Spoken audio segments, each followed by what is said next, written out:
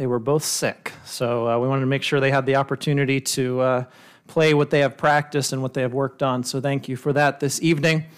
Excited to have the opportunity to open God's Word with you. If you take your Bibles and go to Genesis 22 with me this evening, Genesis 22. And as I said, we'll get back to Hebrews 11 in a little bit. But in our Bible class time at school, we've been spending a lot of time, we've been in the book of Hebrews in chapter 11 as we've been kind of walking through the topic of faith. And, if you're going to talk about the topic of faith, you go to Hebrews 11 because, that's where you find it talked about. And we've been working through each of the different biblical men and women that are found in Hebrews chapter 11. And the last couple of weeks, we've spent focusing on Abraham and Sarah. And as we were focusing on their lives and their faithfulness and their faith, it brought to my attention a name of God. And if you remember a little while back, we went through and we looked at some names of God in our evening service. And I think that was probably more towards the end of last year. And we looked at about 5 or 6 together.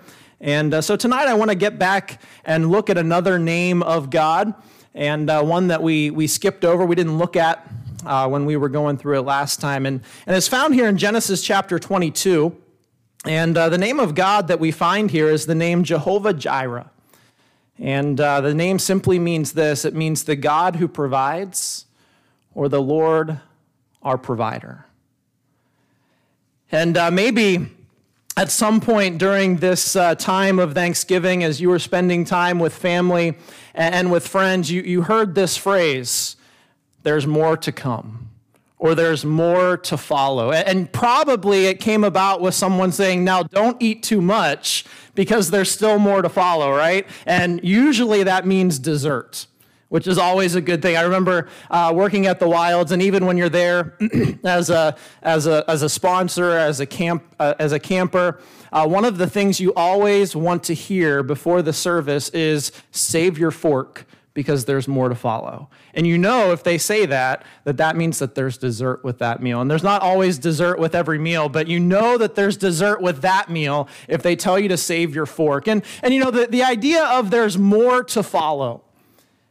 And the character that we're going to look at this evening, the person we're going to look at this evening, Abraham, I think is someone that has come to the realization and comes to the understanding that with God, there's always more to follow.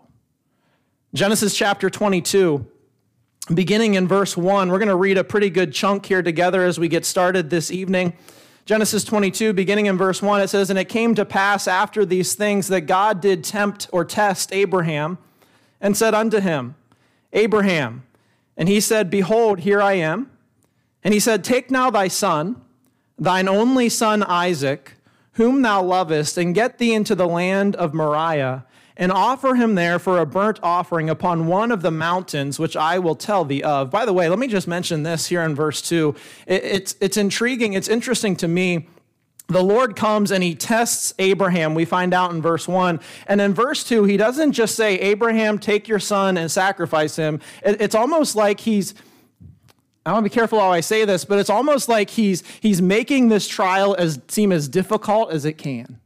Take your son, your only son, your loved son, Isaac, and sacrifice him. There's like these reminders that Abraham, I'm really going to test you this time. I'm really testing. Now, Abraham's had his faith tested multiple times throughout, but here comes maybe the greatest test that Abraham is going to face. Verse 3, it says, "And Abraham rose up early in the morning, and he saddled his ass and took 2 of his young men with him, and Isaac his son, and they clave the wood for the burnt offering, and rose up and went unto the place of which God had told him. Then on the 3rd day, Abraham lifted up his eyes and saw the place afar off. And Abraham said unto his young men, Abide ye here with the ass, and I and the lad will go yonder and worship and come again to you. And Abraham took the wood of the burnt offering and laid it upon Isaac his son. And he took the fire in his hand and a knife, and they went both of them together. And Isaac spake unto Abraham his father and said, My father. And he said, Here I am, my son. And he said, Behold the fire and the wood, but where is the lamb for a burnt offering? And Abraham said, My son, God will provide himself a lamb for a burnt offering. So they went, both of them together. And they came to the place which God had told him of, and Abraham built an altar there and laid the wood in order, and bound Isaac his son, and laid him on the altar upon the wood. And Abraham stretched forth his hand, and took the knife to slay his son. And the angel of the Lord called unto him out of heaven, and said, Abraham, Abraham. And he said, Here am I. And he said, Lay not thine hand upon the lad, neither do thou anything unto him. For now I know that thou fearest God, seeing thou hast not withheld thy son, thine only son, from me. And Abraham lifted up his eyes and looked, and behold, behind him a ram caught in the thicket by his thorns. And Abraham went and took the ram and offered him up for a burnt offering in the stead of his son. And Abraham called the name of that place Jehovah-Jireh.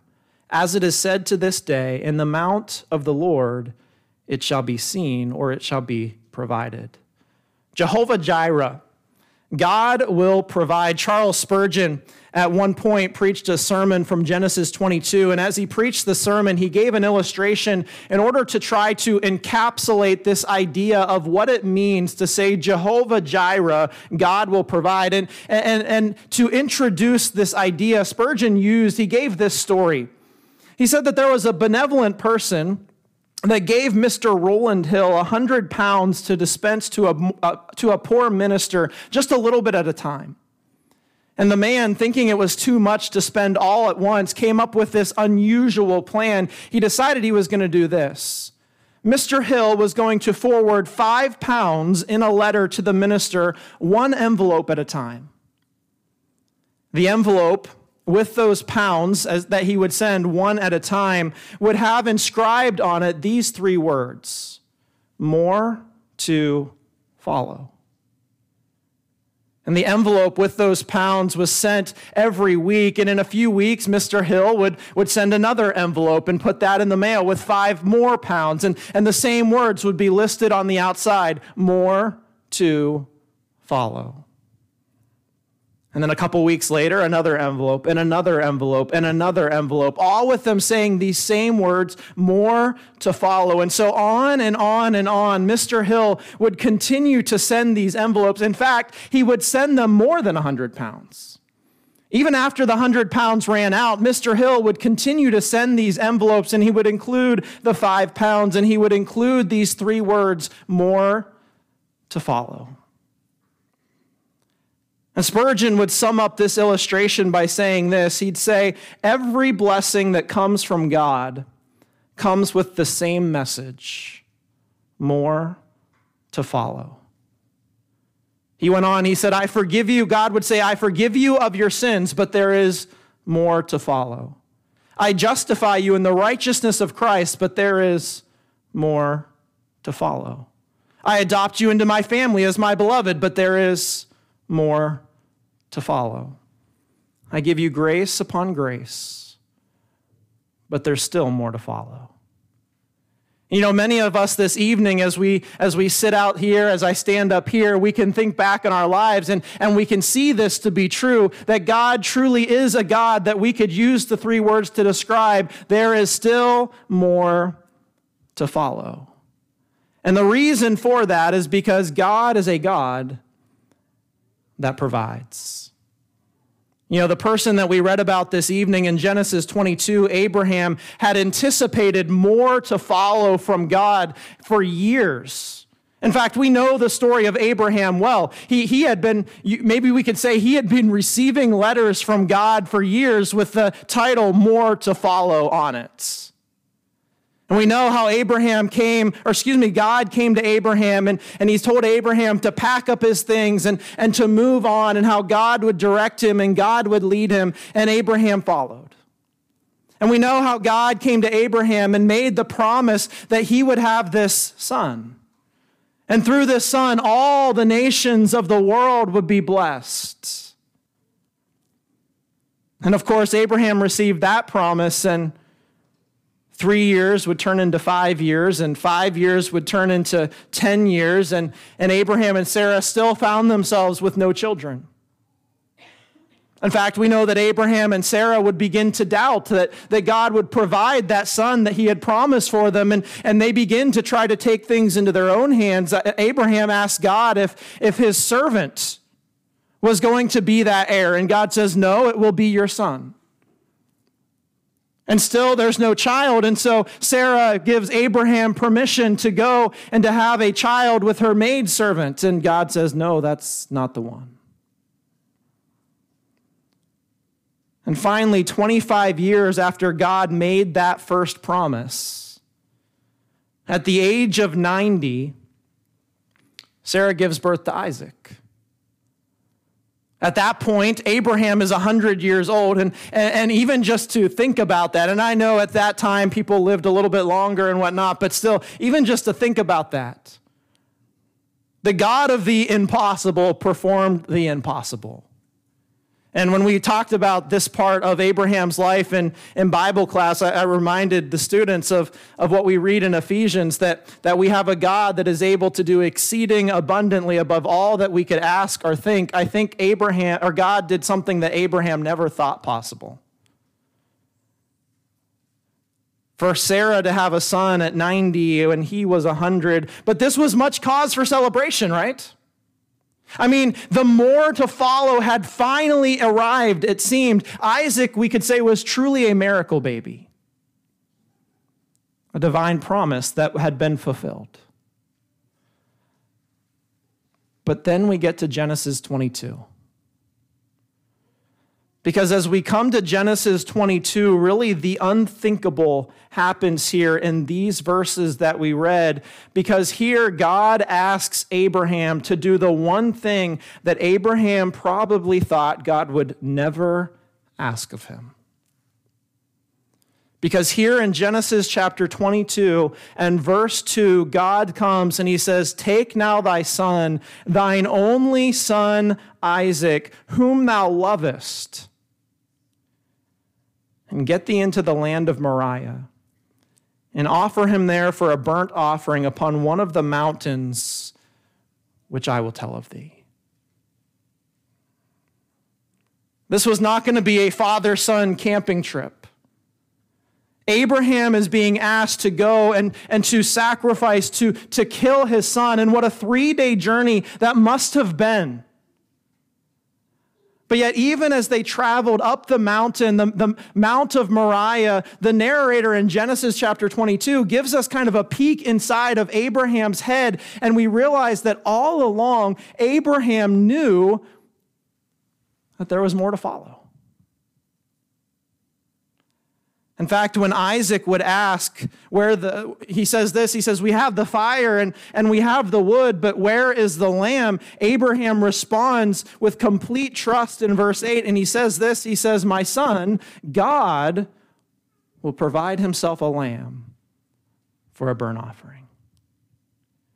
Even before we get to the end of the story where Abraham builds the altar and he calls it Jehovah Jireh, God will provide, we find Abraham is already trusting that God's going to somehow provide, that there is more to follow in this story. See, Abraham had full assurance that God was in control even when Abraham couldn't figure it out. In fact, as the story unfolds, we read how Abraham was even ready to eventually slay his son by his own hand. But God would stop him. You see, indeed, the name that Abraham chooses to place on this special place is a name that literally means there is more to follow, or God will provide. And God did exactly that in this story. And so Abraham brings this altar together and he calls the name of this place Jehovah Jireh. But I believe in the truth contained in this expression, Jehovah Jireh. And as it was rolling the mind of Abraham, even before he built that altar, even before he went to slay his son, and he lifted his hand to make the sacrifice, I think as we study this story in Genesis 22, we learn about Jehovah Jireh, but we also learn something else. And this is what I want us to focus on this evening. We learn about the God who provides, but I think we also learn about who Jehovah-Jireh provides for. And we learn it from the testimony of Abraham. And so tonight I want us to take a few minutes real quick to look at this testimony of Abraham, and I want us to see some of the things or the kind of person that Jehovah-Jireh provides for. And the first thing we see as we come to Genesis chapter 22, as we come to the testimony of Abraham, and as we seek to answer this question, who does Jehovah-Jireh provide for, is this, and that is that God provides for those that are devoted to him. God provides for those that are devoted to him. As we outline Genesis 22, we observe a man doing exactly what God commands. You see, Abraham was not a man who idly sat by doing nothing in this story. Abraham was a man who was actively pursuing the will of God. I mean, after all, devoted disciples are those that obey without delay. We come to this story here in verse 2, and we see Abraham wasting no time. God comes to him, and God gives him this directive, this command to take his son and to offer him as a sacrifice. And can I be honest? And probably if we were all honest this evening, our first response would probably be something like, are you sure about that, God? God, wait. What about that promise? Maybe, God, we should take some time to step back and to talk about this. Could we maybe just discuss it? And that's probably how we would respond, but that's not what we see from Abraham. We see in Abraham a devoted disciple, and we see his devotion because he obeys without delay. In verse 3, it says, "And Abraham rose up early in the morning, and he saddled his ass, and he took 2 of his young men, and Isaac his son, and he clave the wood for the burnt offering, and he rose up, and he went unto the place of which God had told him." Now, I don't know for sure. I can't imagine Abraham got too much sleep that evening. But maybe he did. Because maybe he was resting in his confidence in God. We see that throughout the rest of the story. But we see that he rose up early. He didn't question God. He rose up. He gathered what he needed. He got his son Isaac, and he said, "Let's go."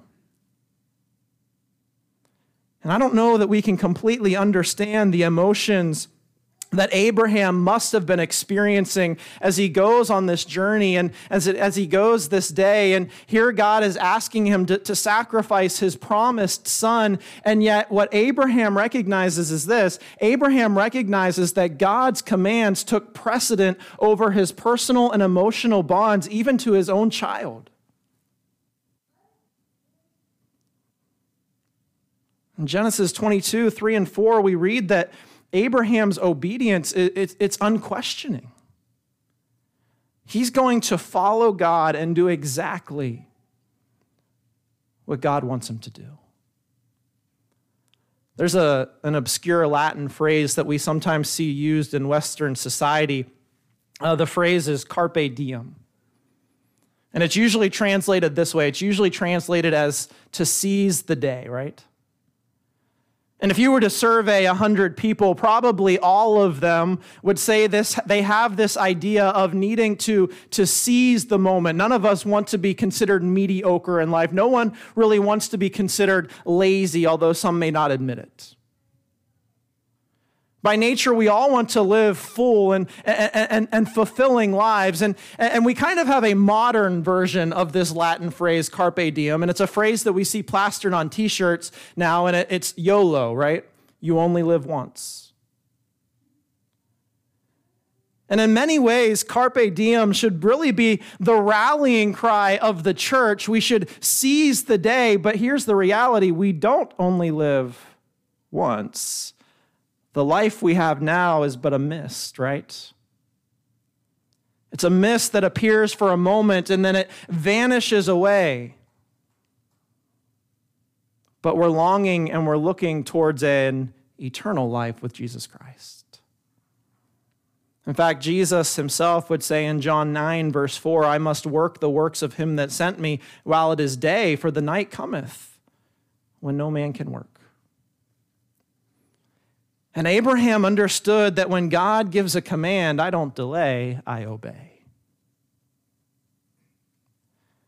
And he took his son Isaac, and he obeyed without procrastination. You know, procrastination has caused the death of many profound spiritual opportunities. And we miss them because we hesitate in following Jesus. But those who are devoted to God, truly devoted disciples, will obey without delay.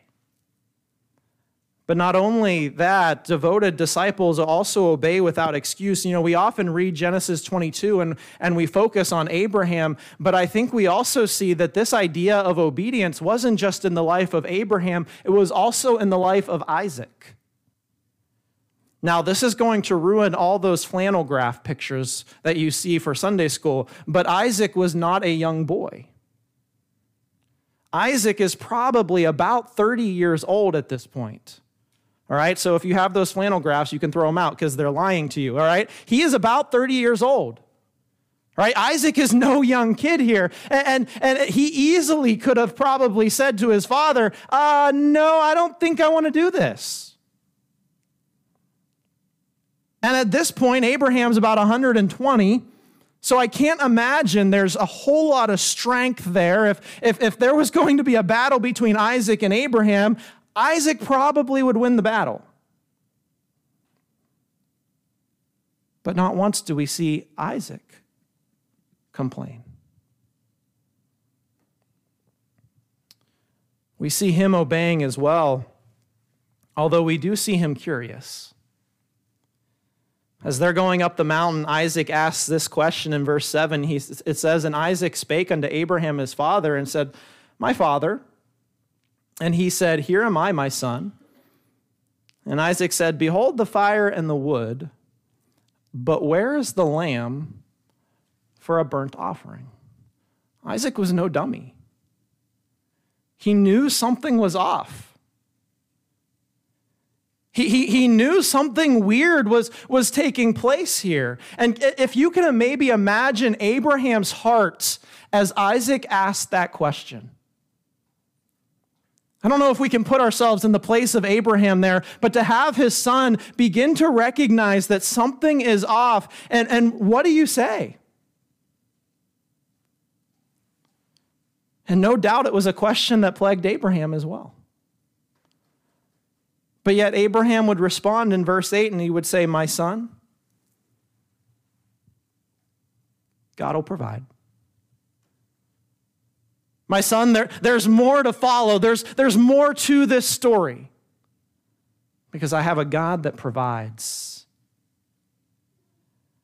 And surely both men questioned what they were going to do next as they went up that mountain. But I find it interesting in verse 8 that it says this. It says, So they went, both of them, together. Both went together. Both of them. Abraham willingly and completely obeyed the command of God. He held nothing back from God. He was willing to give it all. But likewise, Isaac was willing to follow the commands of God that were shared to him or reported to him by his father. We read of no struggle from Isaac as his father bound him and as his father lays him on the altar. Remember, it got to the point, this wasn't like Isaac didn't know what was going on at any point. It got to the point where Isaac is on the altar and Abraham has the sword in his hand and has his arm lifted ready to kill his son. Isaac knows what's going on. But not once do we see an excuse. You know, let's face it, when we don't want to do something, we are really good at making excuses for it, aren't we? Working at the school, and I'm sure our teachers hear many more of these excuses than I do, but working at the school, you regularly hear how good students are at making excuses. And some of the excuses that they come up with for not having their homework done, things like, well, I forgot my work at school over the weekend, or I don't know where it is, or something like, well, it's my siblings' fault. Or I was too busy the night before, or, the ever popular one, my dog ate it, which, by the way, we did have that used was it this year? Yeah, we did have that used this year, and it was, I think, legitimate. I think. It looked like it was legitimate. And then we have a new one, by the way. With our technology and everything that we have, there is a new one, and that is this: well, my Wi-Fi wasn't working. And there are all kinds of excuses that we are able to come up with when we just don't want to do something. And no doubt Abraham and Isaac could have found every excuse in the book. I mean, they could have found some legitimate excuses for not wanting to do this, but not once do we find them questioning God. Not once do we have them trying to make an excuse. What we have are two devoted disciples that simply are desiring to obey God. And what we find this evening is this: Jehovah Jireh provides for those that are devoted to them, and he is going to provide for Isaac, and he's going to provide for Abraham. But we also see this in the life of Abraham. We see that Jehovah Jireh provides for those who are dependable. In chapter 22, verse 5, we see that Abraham's obedience was based on a dependable faith. Look at verse 5. It says, "And Abraham said unto his young men, Abide ye here with the ass, and I and the lad will go yonder and worship and come again to you." Have you ever wondered, why didn't Abraham take the servants up with him into the mountain? They're not really a good answer. Maybe it's because he thought his servants would try to stop him. It really doesn't matter, to be honest. It's just one of those questions that kind of pop into your mind. But I don't want you to miss the last part of verse 5. Because Abraham says, I and the lad will go yonder and worship. And we could put a we here because it's plural, and we will come to you again. Already Abraham has a confidence and his God's going to do something. Abraham is saying, God told me to go kill my son, but we're going to come back to you. And Abraham is fully prepared to kill Isaac and to burn his body as an offering, and then to watch God raise him again. You see, Abraham was dependable, but he was dependable because he depended upon a dependable God. And you see, Abraham had a faith that trusts in the repeated promises that God had given to him over and over and over again. You think of where we are at in the journey of Abraham's life and of all the promises that Abraham has already received from God, right? If you flip back to Genesis 12. Just a few chapters back, Genesis chapter 12, verse 2, we have a promise. It says this, it says, "And I will make thee of a great nation, and I will bless thee, and make thy name great, and thou shalt be a blessing, and I will bless them that bless thee, and curse him that curseth thee. And in thee shall all the families of the earth be blessed." A few chapters over, Genesis 15, Abraham hears this promise.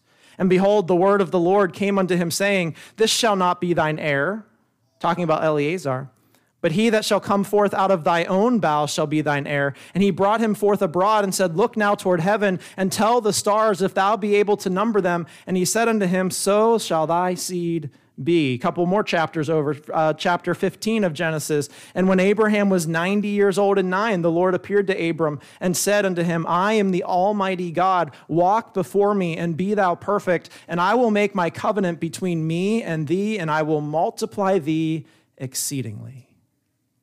Another chapter over in chapter 18, "Is anything too hard for the Lord? At the time appointed, I will return unto thee according to the time of life, and Sarah shall have a son." This is when the three visitors come to visit Abraham, and Sarah overhears them telling Abraham that she's going to have a son, and her response is to laugh.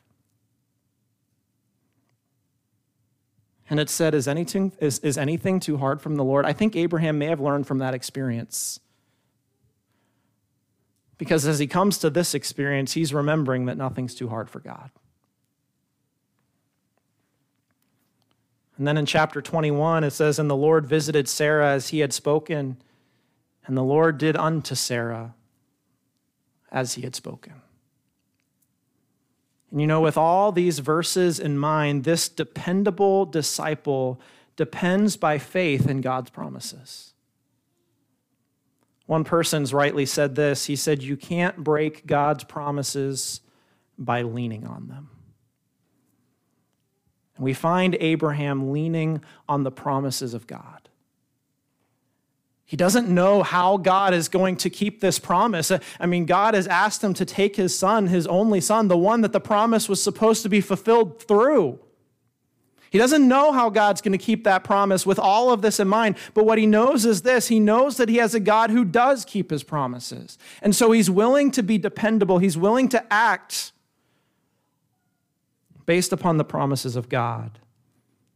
You know, we need to understand, like Abraham, that a promise from God is as dependable today as it was on the day that God made it. When God makes a promise like, I will never leave you, that's exactly what will happen. Or when God says, I am your shield, I don't need to look anywhere else for protection. Or when God says, I will help you, I know I can run to him in my moment of need. Or when God makes a promise like I know the thoughts that I think towards you. I can ask him what to do next when I'm unsure. When God says all things work together for good, I can trust him even when everything seems to be dark to me.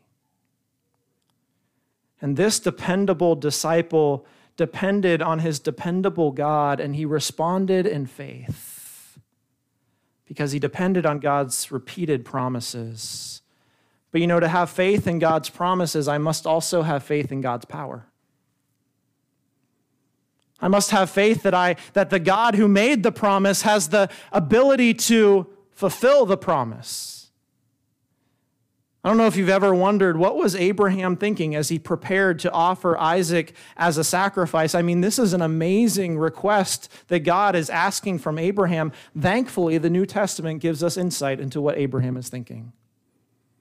And we read these verses this evening already in Hebrews 11. If you kept a marker there, you can flip over. If not, I'll read them here real quick. Hebrews 11, beginning in verse 17, we learn the mind of Abraham through this event.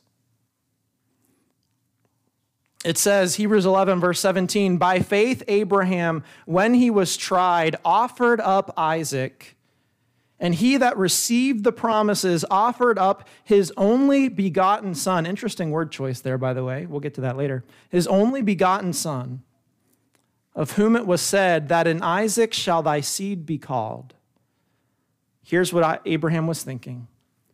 Accounting that God was able to raise him up, even from the dead, from whence also he received in him a figure. This is the most amazing thing to me because here's why.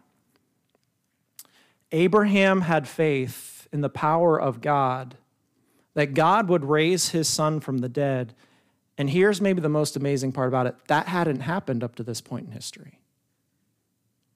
In the New Testament, we have examples of Christ having raised people from the dead. But up to this point in history, that has never happened before. Why would that thought even come into the mind of Abraham? Here's why. Because he knew his God. He knew the power of his God. And he knew his God was going to somehow keep his promise. And if that meant he was going to kill his son, then the only solution to that was that his God was going to bring him back from the dead. Abraham had such a complete faith in God that he was basically saying, God, even if my son Isaac is going to die, I know that you have the power to raise him up. I wonder this evening if we have that kind of confidence in our God, in our Jehovah Jireh, our God that provides. I think we could literally say that Abraham believed that God was a God who would do exceeding abundantly above anything that he could ask or think. And I wonder if we have that kind of faith in our God. Because those are the kind of disciples that Jehovah Jireh is pleased to provide for. Those that are dependable, those that are dedicated, and then finally this evening, those who dearly love him. Abraham was willing to do exactly what the Lord had asked of him. We see it on full display in verse 10 when it says, and Abraham stretched forth his hand and he took the knife to slay his son. Abraham was prepared to follow through. I don't think Abraham is just going through the motions here. I don't think Abraham was just pretending in this verse. Abraham had come to a place where he was actually willing to say, God, if you want me to carry through, I'll do it. And I don't know if we can truly feel what Abraham felt here, if we can truly feel the anguish that he must have been going through as he raised that knife. And really, the Genesis chapter 22, the author just kind of, you can almost kind of feel him building this story as it gets harder and harder and harder for Abraham as he gets up in the morning and he gathers everything. And then he starts to go up the mountain. And then Isaac asks the question, Father, where's the lamb? And then he begins to build the altar, and he lays the wood, and he binds his son, and he puts his son on the altar, and things are getting harder and harder and harder and more real. And yet Abraham remains unwaveringly committed to what God has asked of him. You know, the secret, the secret at the summit of the mountain of absolute surrender, you know what that secret is? Here's what it is. It's not about the altitude of the body, but it's about the altitude of the heart. And one of the commentators, I should have marked it, I don't remember which commentator had that quote. But you see, Abraham's heart had already surrendered Isaac. Abraham was willing to follow through on this because Isaac was already God's in the heart and in the mind of Abraham. You see, Abraham was one who truly and dearly loved his God, and as a result, he was willing to unwaveringly commit himself to what God had asked of him, and also as a result, he returned proper praise back to God. We know the end of the story, right? I mean, probably when we began to read this story, you already knew the end, so it's hard for us to put ourselves in the place of Abraham. But imagine the feeling and imagine how Abraham must have felt when that angel appears and it says, Abraham, stop. And Abraham looks over and he finds that ram tangled in the bushes, in the thickets. And in verse 13 it says, and Abraham lifted up his eyes and looked, and behold, behind him a ram caught in a thicket by his thorns. Everything that God had promised was there. I mean, what an incredible moment. What an incredible testimony. And what does Abraham do in that moment? Well, he praises God. He returns all praise back to God. In the climax of this story, Abraham calls the name of this place Jehovah Jireh. He's saying, God, you have provided everything that I need. And throughout the entirety of this story, Abraham believed that was going to be the case. Because Abraham had already come to believe that with God, there's always more to follow. I want to finish with this thought this evening. You know, the passage we just picked apart is probably one of the great mountaintop passages of the Bible. In fact, from the vantage point of Mount Moriah, we see the great cost of our redemption. And in it, we really see one of the clearest pictures of the coming sacrifice of Christ on the cross of Calvary. In fact, it kind of seems in this story as though God used the life of Abraham as kind of a canvas to paint a picture of his own heart. As he willingly gave his son to die for sinful men. In other words, what I'm saying is that Jehovah Jireh is one of the clearest, the name of God that we find here in this passage is one of the clearest Old Testament pictures of our Savior, Jesus Christ. And this event, and I want to call it a story because sometimes when we think of story, we think something that's not true. It's very real. It's very true. This story, this event that took place, points directly to Jesus Christ. In fact, I said when we were reading Hebrews 11, I don't think it's an accident that the author of Hebrews uses the phrase, his only begotten son. Because Isaac was a picture of the only begotten son that would come and would sacrifice himself on the cross. Because with God, there's always more to follow. And we have a God who always will provide. So how do I accept the provisions of God's great Son? How do I receive the blessings of Jehovah Jireh? Well, God provides for those who are devoted to him. No man can come to God except he repent of his sins and cast everything on God. Jehovah Jireh provides for those who have a faith that is dependable on him. I must depend on my dependable God. And Jehovah Jireh provides for those who dearly love him. When you come to the cross, you leave all else behind. And that is what true repentance is all about. And that is who Jehovah Jireh truly is. Who is God? He is Jehovah Jireh. He is my God who will provide. Or we could say, there's more to follow. Finish with this verse. I quoted it a couple times. Ephesians 3:20 and 21. Now unto him that is able to do exceeding abundantly above all that we ask or think, according to the power that worketh in us, unto him be glory in the church by Christ Jesus throughout all ages, world without end. Amen. Let's pray. Father, we thank you